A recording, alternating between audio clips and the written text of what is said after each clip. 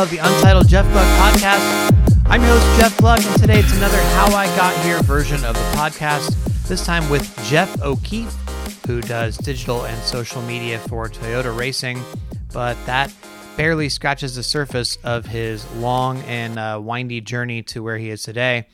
I don't want to spoil any of it, so I will let him speak for himself, but I appreciate him taking all the time to share all the details of his career. It makes for a little bit longer episode than some of the other ones, but hopefully you'll find it's worth it. So without further ado, let's just jump right into Jeff O'Keefe's story of how he got to where he is today.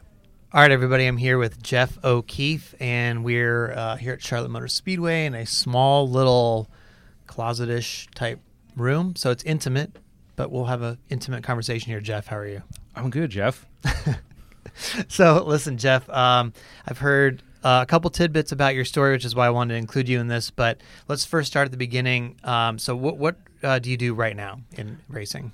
Absolutely. So right now, I work with Lisa Kennedy and her team on Golan, but we work with Toyota Racing in their motorsports department, handling content creation, working with Toyota, Christine Curley, who you had on earlier this year, and the social strategy, social content creation, and publishing for all things Toyota Racing.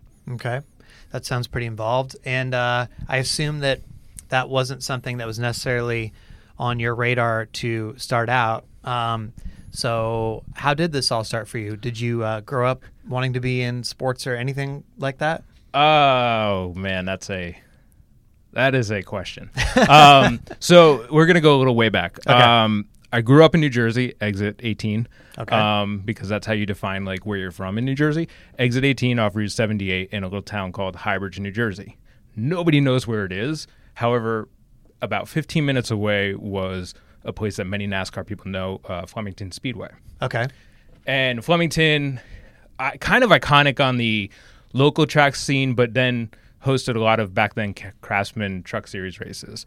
And it was known for, like, you never went straight on the track. So growing up, me and my dad, he started bringing me to races when I was a kid, and we just started going there. Okay. Sprint cars, it was dirt, then they transferred to pavement, saw some truck races there, and, like, that's how we bonded.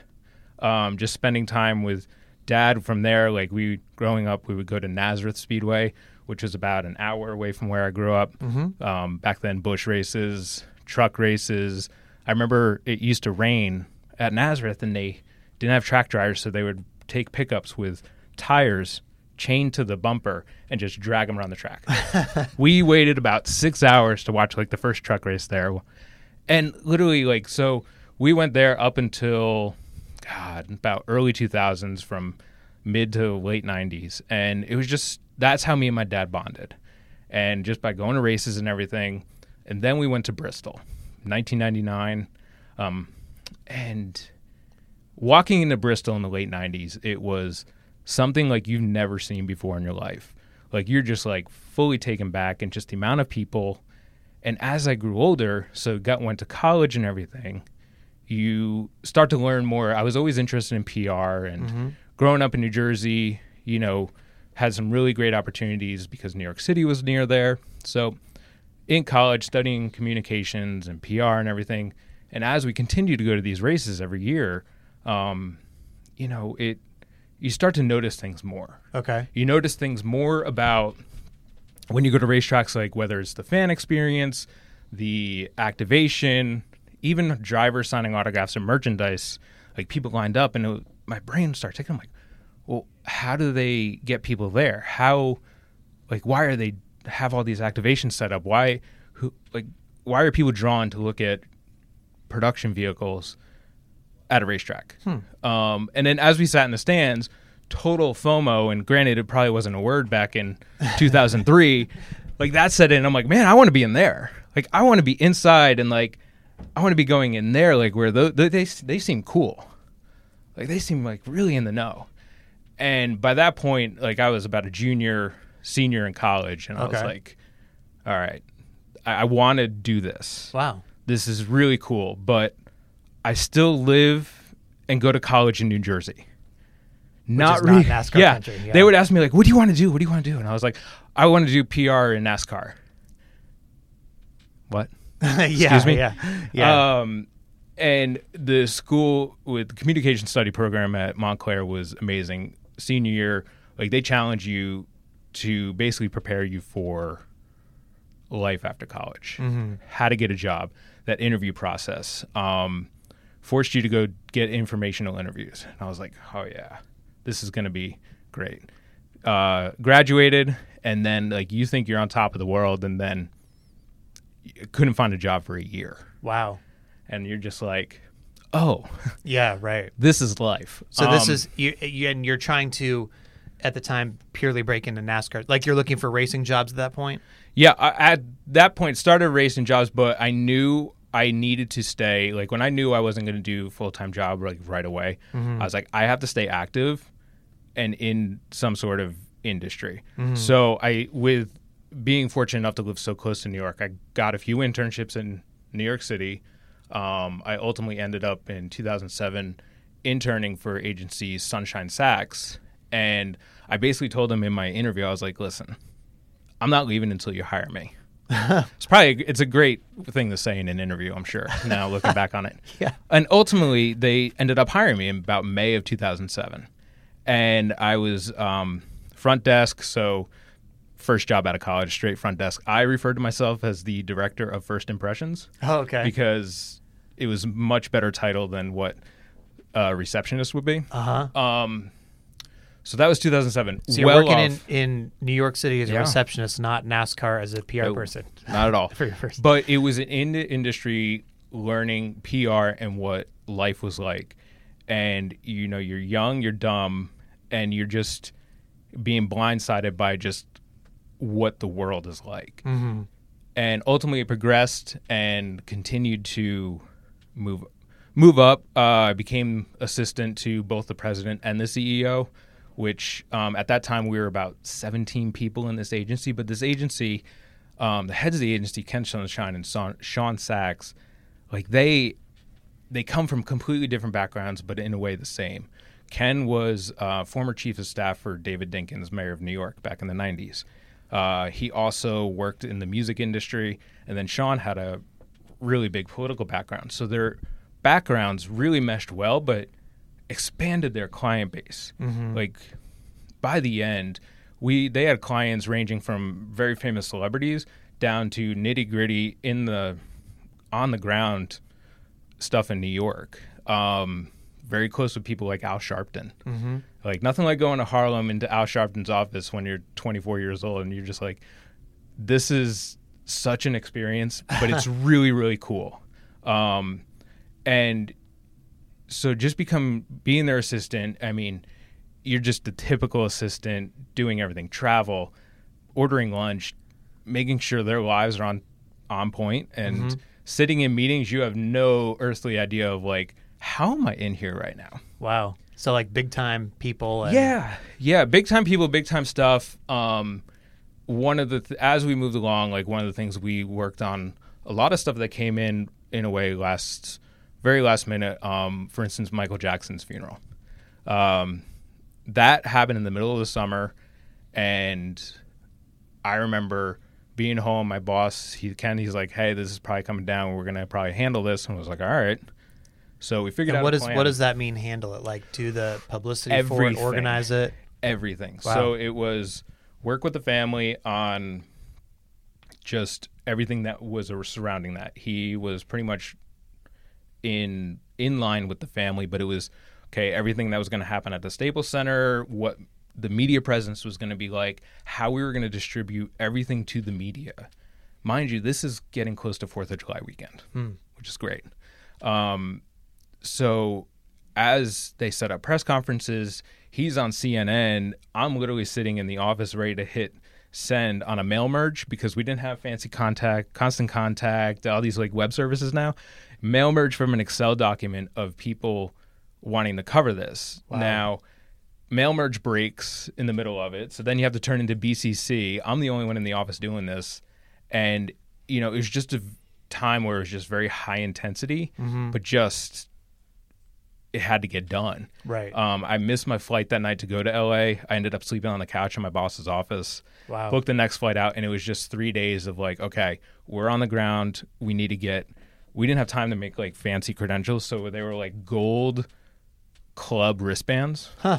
That's literally what your all access piece was like. Could have been counterfeited like easily. However, but the just sheer chaos, but organized chaos that it was insane, and it just worked. And I was the guy who I was on the ground, like the guy who was on the ground and doing stuff. So like that just is kind of in a way like just the randomness and like the variety of stuff that we worked on. From there, I started working with, as I progressed and moved on to kind of being almost like, I don't know, you call it junior publicist or something. Mm-hmm. Started working with people like Bette Midler, Barbara Streisand, Anna Deavere Smith, and then Calvary Hospital. That's a wide range of exactly, and that's what they were known for, and what primed us for being able to handle variety. Now, with that, you're young, you graduated college, you don't know like what life is about. And Sean, who was the CMO, he was younger, he was really cool, but he was like your older brother who just try to teach you life lessons, but in that older brother kind of way. He literally like tried to teach us the importance of networking, and it got to a point like he's like, I will pay for your dinner and drinks and stuff if you go meet media. Huh. And we were like, what? No, we don't want to go out. We just want to go home. We're doing our job. Why do we want to work? Because again, we're 24 years old. Like, right. Why do we need to do this? And it got to the point he's like, all right. He threw a whiteboard on the wall and he wrote all the assistants' names on it. He says, whoever has the most business cards at the end of the month wins dinner on me or something. It's like, oh, okay. So it turned into a competition. And, it just, these little things he started teaching us about how to handle stuff. Like you would ask them questions like, hey, I need dinner reservations with this type of client. Okay, where do you want to go? He'd be like, all right, go to www.figureitout.com. And you're just like, oh, I hate you. Why are you doing this? Yeah. And you're just like so like frustrated. Mm-hmm. When this is happening, you're just not understanding it. Yeah. And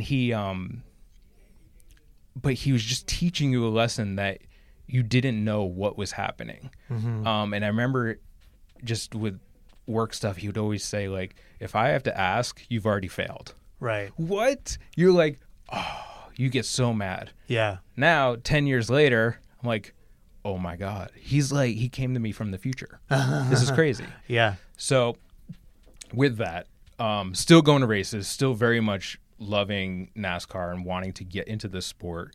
I never really had a favorite driver. I was always just more of a fan of the sport and everything that was happening. Mm-hmm. And I wanted to get into it in the worst way. Now, through a coworker of mine, she worked with a gentleman named Don Rohr at one point at a record company. Now, Don was, at the time, Brian Vickers' business manager. And she's like, oh, I'll introduce you. And he was in New York at one time, and she introduced us. And he literally became one of my closest friends really quick, whether just because I explained what I wanted to do, what I have done, and just because, he's a great guy, but literally he would try to help me and just communicate and talk with me. Like, I'm sure I annoyed the hell out of him for like 3 years, and we would IM each other. He would kind of give me ideas on like job leads and stuff. And ultimately I interviewed with, at the time it was Braun Racing, to do PR for the 11 nationwide car at the time. I didn't end up getting that job, but fast forward a year, Don told me again, I interviewed again. Wow. And finally I flew down to North Carolina, told work I was sick. I met with, that was going to be Turner in 2011, interviewed there, and just hit it off. Like, it worked really well. Ended up getting the job, and I literally gave my notice to Sunshine and in my annual review. Oh, And- in your yeah, review, yeah. you said that. Oh yeah. You couldn't have kind of scripted it any weirder. Huh.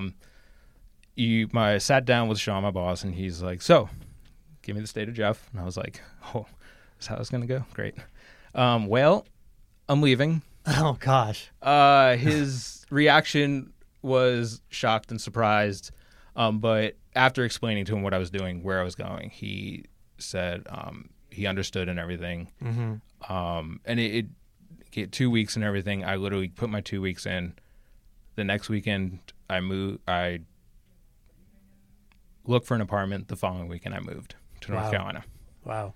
So there was no hesitation, even though you had a good thing going and you're working with like Bette Midler and Barbra Streisand and stuff, this is what you wanted to chase that NASCAR dream all the way. Yeah, I couldn't turn back at that point. Mm-hmm. I put my eggs in the basket and I was like, man, I've got to do this. Mm-hmm. Like working with Bette, Barbara, and everything was really, really cool. What was that like? It was unreal. Like you're doing a lot of different stuff at the time. Bette, she had a few CD releases. She had the HBO special for her Vegas show happening. So we did media tours around the city for that and everything. And it's just with that stuff, you needed to be 5 steps forward. Mm-hmm. And even from making sure the car is where it needs to be and the exit you're going to leave out of. Because if you go down the wrong exit and there's a mosh pit of fans, Mm-hmm. you're screwed. Right. And just being able to making sure she's ready, making sure she's ready for interviews, making sure, trying to control the questions in a way, but, let them ask what they want to ask. Don't, you knew what the interview situation was going to be going in and making sure she was ready, Mm-hmm. like talking to her about her Vegas show. I wasn't working on the account when she had her Vegas show, but she would ask me, she's like, so let's talk about Vegas. Remind me. I'm like, oh, I wasn't there, but, Yeah. And I just started reminding her stories and stuff. And she is a legend for a reason. Uh-huh. She knows what she wants. She's a perfectionist and she doesn't accept anything less, which is amazing. Same thing with Barbara. Uh-huh.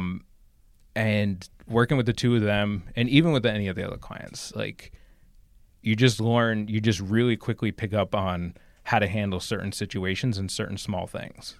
Yes, there's a glitz and glamour about all of that, but it's down and gritty. I mean, I just found a photo of us doing the Late Show with Jimmy Fallon, and I'm in Asics sneakers, jeans, a sweater, like a pea coat, and a scarf that doesn't match, and longer hair, and I'm like, what the hell was I wearing?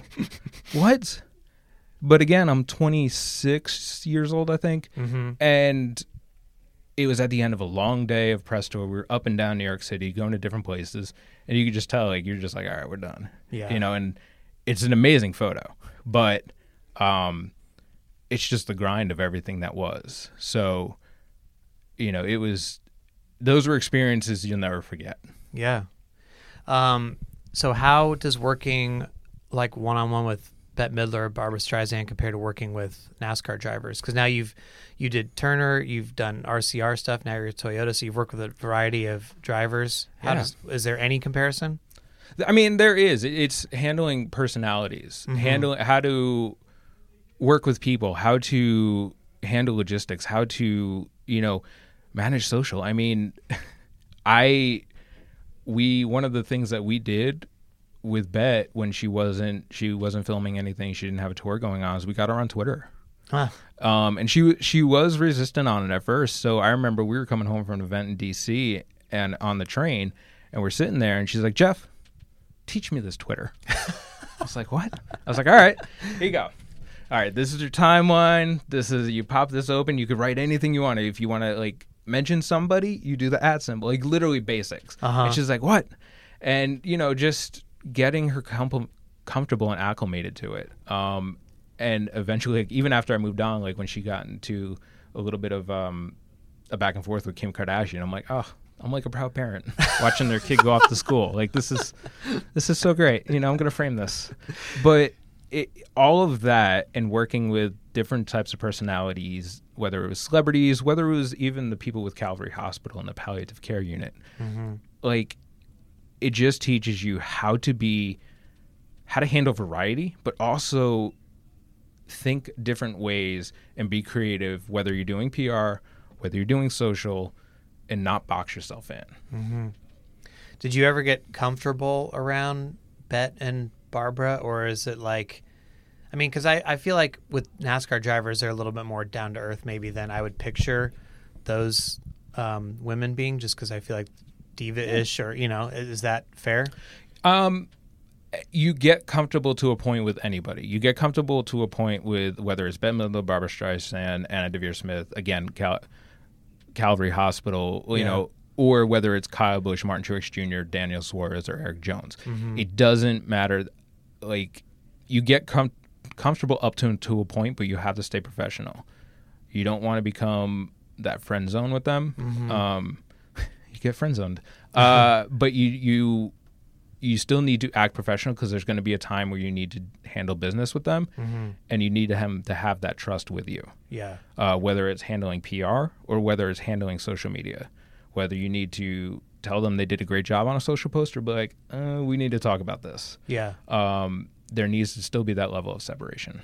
In general, what would you recommend for people who would love to be in your position today? That is probably one of the best questions, because from Turner at the end of 2011, I got laid off. They lost a couple sponsors. I think Dollar General, Ricky Carmichael, Monster moved out. So they just didn't have room for people, and they cut a few people out of their marketing PR department. Mm-hmm.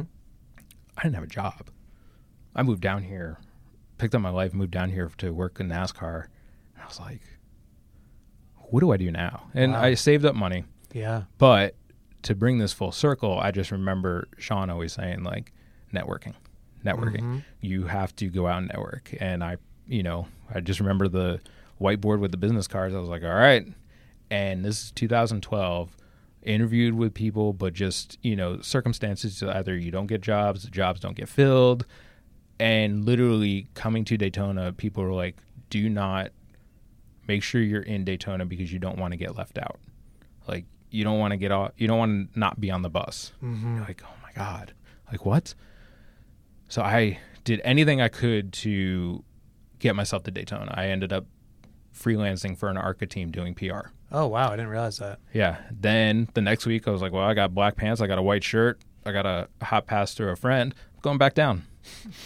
And just walked like I owned the place. Like, just, all right, yeah, I need to be on pit road. I didn't need to be on pit road. I had a truck hot pass, and I'm going out for dual qualifying or something. Yeah. What? Or for the duels. I need to be there. So, but again, it took apparently things happened for me within year spans, because I didn't have a job for a year. Mm-hmm. But in that time, the amount of networking I did, the amount of doors I banged on, whether it was PR reps, the amount of team PR reps, whether it was MWR, RCR, Hendrick, you name it. I was like, let's grab coffee. Mm-hmm. I grew an addiction to coffee through that year, trying to meet people. And it all comes full circle no matter what. It may not happen right away. Mm-hmm. One of the first people I met in this sport outside of Turner is Darlington Truck Race, when Truck still went to Darlington. Oh my God, it was amazing. Wow. Truck's running the wall at Darlington, so good. Random standalone in the fall. Chip Weil, who was James Buescher's PR rep, who's now pretty big time. He's kind of a big deal with Daytona. Yeah, president of Daytona. Yeah. He brings me in the media center, introduces me to people. I'm in my, at that time, slacks, dress shoes, and this like oversized button-down shirt that we had to wear at Turner. And he introduces me to like Lisa. Oh, this is Lisa Kennedy from Toyota, this and that. And I'm like, oh, hi, nice to meet you. Well, cool. Like literally the first person I ever met outside of Turner. Cool, go through to 11, 12. I ended up doing freelance work for Red Horse, Toyota team. And then ultimately doing freelance work for Ryan Truex, who was doing about 8 or 9 Gibbs races. Well, that tied me right back into Lisa and her team at Toyota. Mm-hmm. Then, so in that year I picked up, freelance work. Yeah. Made a lot of money. Then the government took it with 1099. It was amazing. Did the RCR job, which is a whole nother story with social because of literally creating social presence, literally taking baseline accounts and just being like, okay, what is our voice? How are we handling all of this? Whether from the first year there with Harvick in his final year, through Austin going up the Cup, to winning a nationwide championship, to the years with Newman, to almost winning a championship. Like, how are we handling this on social? And going through and just through all that, learning the social world, to tie this back to social. And 3-4 years in, you know, you're in a job for a while, and we're in Chicago, and Lisa comes to me, she goes, hey, let's talk. Nice. And ultimately, that led to my time now with Golan and Toyota Racing. So the biggest thing, back to your question, because that was a really short answer, network. You never know who you're going to run into, and you never know who you're going to talk to. Yeah, that's a great point. That's a great lesson. Hopefully people pay attention to that, because I think that's probably the biggest thing, the whole key to this. But thank you for taking so much time to explain your story, and hopefully you have some pictures that I can use or look at or something of your time there. Yeah, because I think people would be interested to see. I will definitely share some photos with you from everywhere. Okay, I'll post those on jeffgluck.com. Thanks for doing this. This is really cool that you are actually like looking into the people in the sport, not just outside of drivers, you know, and even with drivers with 12 questions and stuff, and even the social presence that you've built over the years. It's like you were literally one of the first journalists to kind of get on Twitter and embrace the fandom. And I followed you before I got into the sport to figure out race updates and what was happening. Like back in 2009, your press conference with Brian Vickers and Kyle Busch at Michigan is one of the great. You should have won an Emmy for it because it's one of the greatest things ever. Please hyperlink to that press conference because that is amazing. That was great. But the embracing of social media that you've taken and literally kind of built on to what you're able to do now is because of the fan base, in a way, a fan base that you built off of that. Well, thank you. I appreciate it. And where can people follow you on Twitter if they want to shout at you? At Jeff O'Keefe. It's a very Irish name. And then obviously you have to follow at Toyota Racing. Of course, because you're part of both. Yeah. Yeah. Well, I assume you are part of your account. Your account's managed by you. Well, it's a team. Your personal account. My personal account's managed by me. I don't have a team. I'm just a guy who handles, takes photos. Yeah. All right. Thanks, Jeff. Thanks. All right, everybody. So there you have it.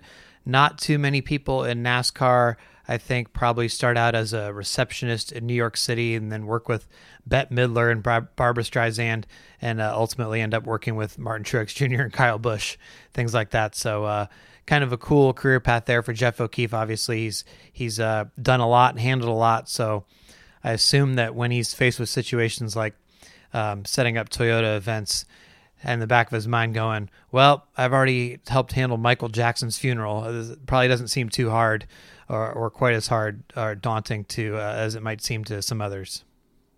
I got a direct message on Twitter this week from one of my Twitter followers, and she said, please remind people to use the Amazon link more than you have been, even because, you know, people like me, I can't afford to be a patron, and you're always thinking the patrons and things like that. But don't forget about us who shop on Amazon and help support you that way. So, yes, thank you very much for the reminder. People can help support the podcast by going to jeffgluck.com/Amazon. And when you do that, I will get a small commission from your purchase. It doesn't add any cost to you. It's just something that Amazon does to try to increase their sales. So I do use that frequently for things like diapers, as I've mentioned before. At home, we order like a lot of our stuff off Amazon. We really don't go to the grocery store or Target or anything like that. If we can, we just try to order everything from that and save money that way. So hopefully you can do the same. And if you do, go to jeffgluck.com/Amazon and it will take you right to the homepage there. So coming up on the next edition of the podcast, it's going to be a post-race version with somebody, I'm not sure who, from Texas Motor Speedway. I'll be getting with a media member there as I'm getting back on the road this week. So we will see what happens with the NASCAR playoffs in Texas and if anybody can rebound from Martinsville and take out one of the big three, or whether the big three will march on and take the other 3 remaining spots for Homestead. Anyway, thanks as always for listening, and I will talk to you next time on the Untitled Jeff Gluck Podcast.